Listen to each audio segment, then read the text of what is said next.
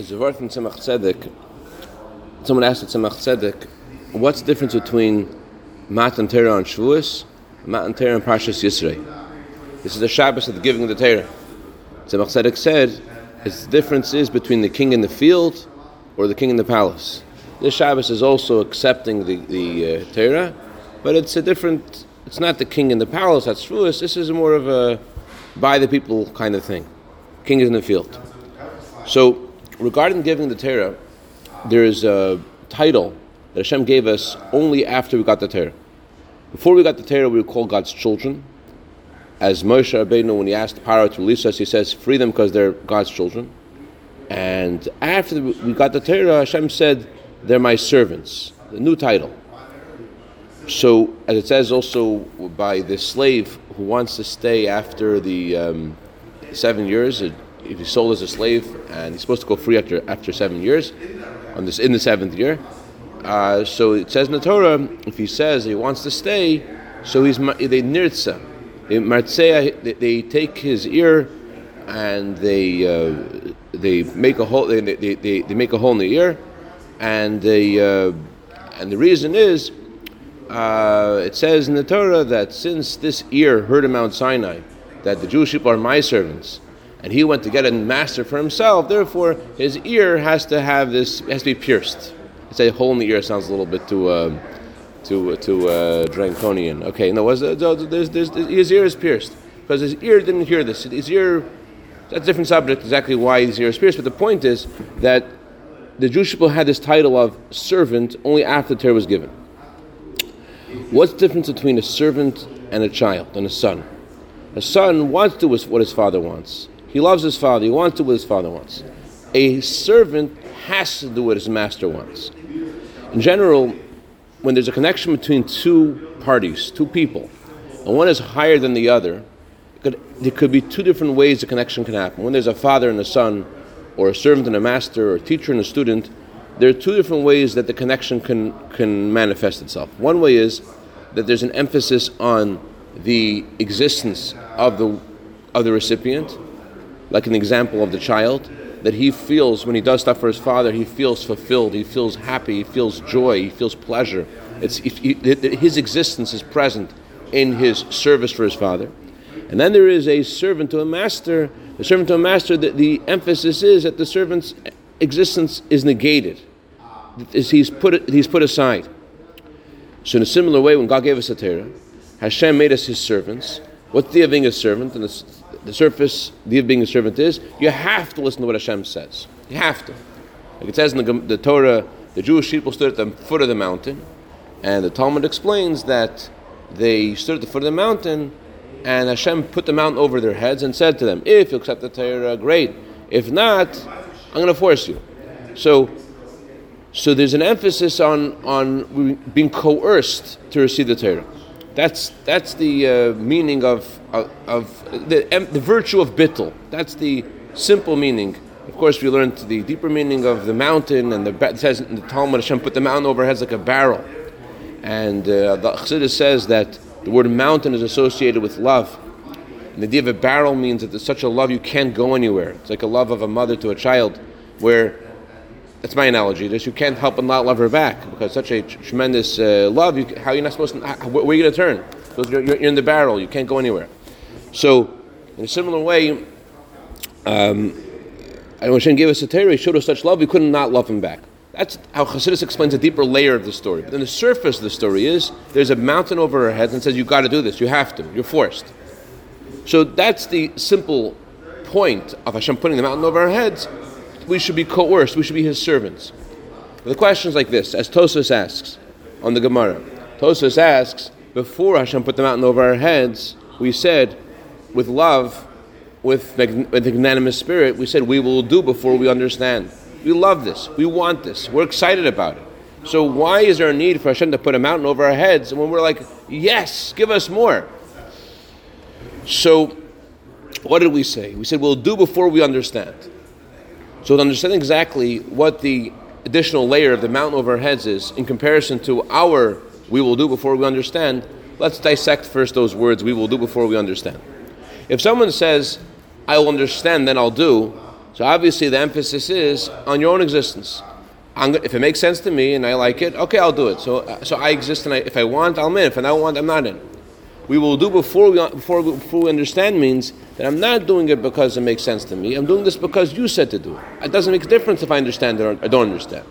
So you see the idea of abnegation, the idea of devotion, more in Nasiv and Nishma. We will do before we understand. Before we understand what exactly the mountain adds, we have to understand a little bit better the general principle of Kabbalah Soma Choshamayim. The Torah says that every day we say Shema before we say V'hayim Shemaya. Why do we say Shema before V'hayim Shemaya? In V'hayim Shemaya, we accept upon ourselves the mitzvahs of Hashem.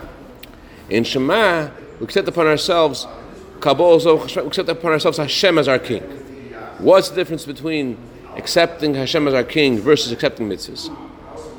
Accepting mitzvahs means my actions. I'll do what He says. I'm going to follow what He says. That's acceptance of mitzvahs. I'm going to follow whatever Hashem says to do. I'm going to do it. So it's about me doing. When I say I'm going to accept the yoke of Hashem, it's not just I'm going to accept to do. It means I accept Him as my King. What's the difference if I accept Him or accept to do what He says? Well, what's the difference between a servant and a free person? The difference between a servant and a free person is not just that a servant does what the master says or has to do what the master says, and the regular person doesn't have to. Remember when I visited prisons, I really you felt Rahmanis, felt so bad for these people. It wasn't just that they had to clean they do the laundry or whatever it was. It was that they don't have their own existence in the prison. They're not people. They're things. That's the idea of being a servant. A servant means that you lose your identity. You're not a free person. The owner has chairs and tables, and he has mountains and fields and valleys, and he has you. You're an object. You just belong to him. So the idea of Kabbalah, when we say we accept upon ourselves the yoke of Hashem as our, what that means is I've stopped being my own entity. I've become His entity. I belong to Him. That's what Kabbalah Soma Choshamayim is about. So, nevertheless, Hashem wasn't satisfied with our saying we will do before we understand, and Hashem added a layer to that. Because even Kabbalah Sale, even when we say to Hashem, I accept to do whatever you say to do, is also something that could be lacking. And that is lacking. What's missing? There's a din, it's a halacha, that if a person, let's say, gets poor, and he sells himself as a slave to sustain himself. So the halacha is that the master is not allowed to give him a shifcha knanis. Ordinarily, if the court catches a thief and the guy can't afford to pay for his theft, so the court sells him as a slave. And in that scenario, when he's sold as a slave, the master is allowed to coerce him to marry a maid in order that he should produce servants for the master. He should procreate and create servants for the master. When is that the law? The law is only when he's forced to be sold. When he decides to sell himself, then the master cannot force him, and he's not allowed to. It's forbidden to marry a non-Jew. But if the court forces him to be sold as a slave, then he belongs. He's not a thing, and he is coerced to marry the shifcha knanis, this maid, this non-Jewish maid, and to have children with a non-Jewish maid.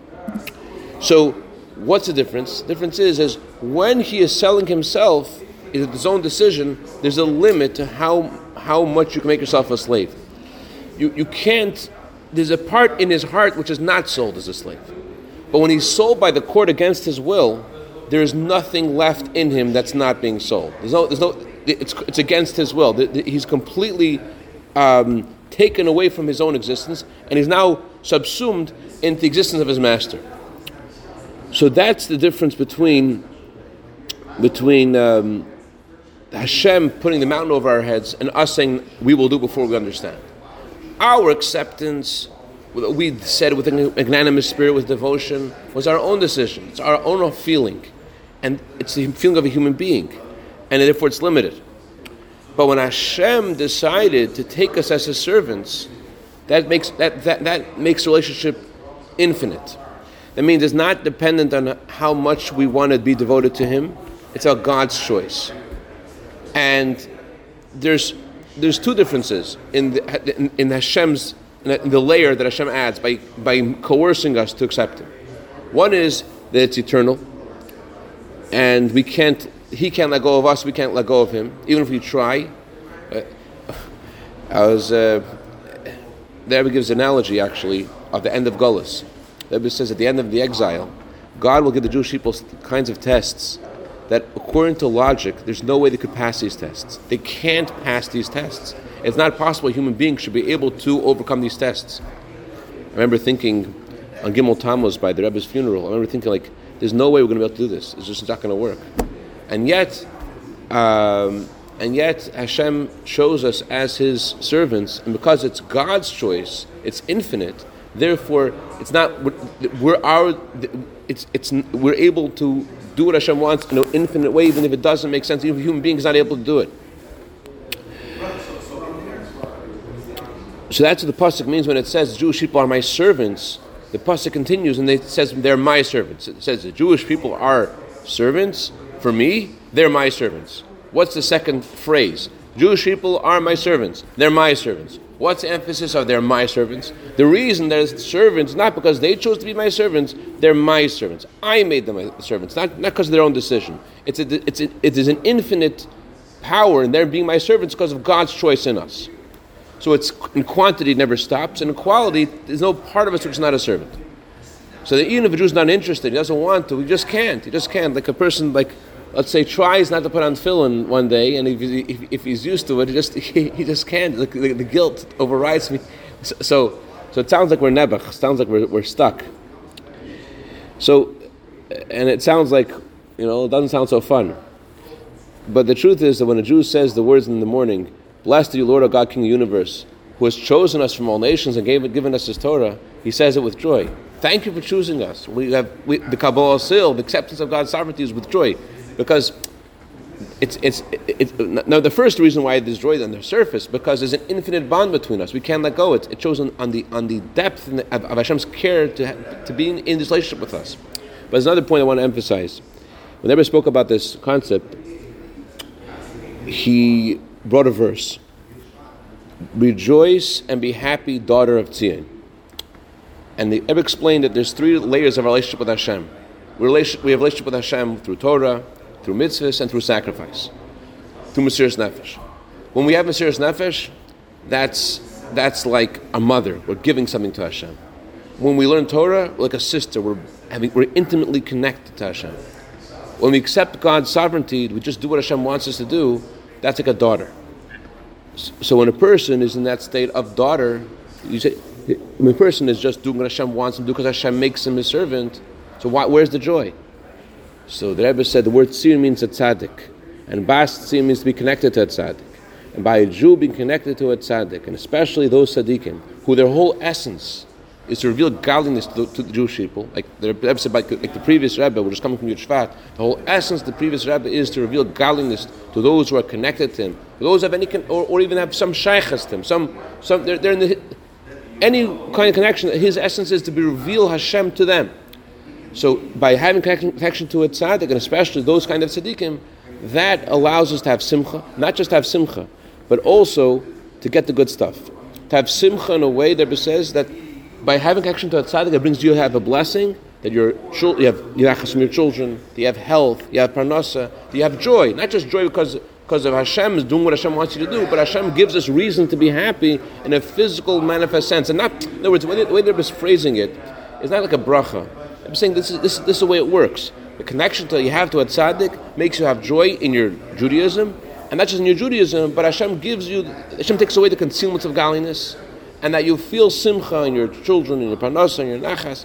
Hashem gives you good stuff. You feel abundance and all the good things. And the main thing is Mashiach Tzidkeinu we need to have. But Chas Hashem, before Mashiach, as Mashiach is delayed, the connection to that tzaddik brings bracha in all areas of life. Vasheistu. Any questions or comments, Zev? No questions or comments. Can I pick you up today for Mincha? I'll let you know. Let me know. Zaygus, have a great day. Good seeing you, man.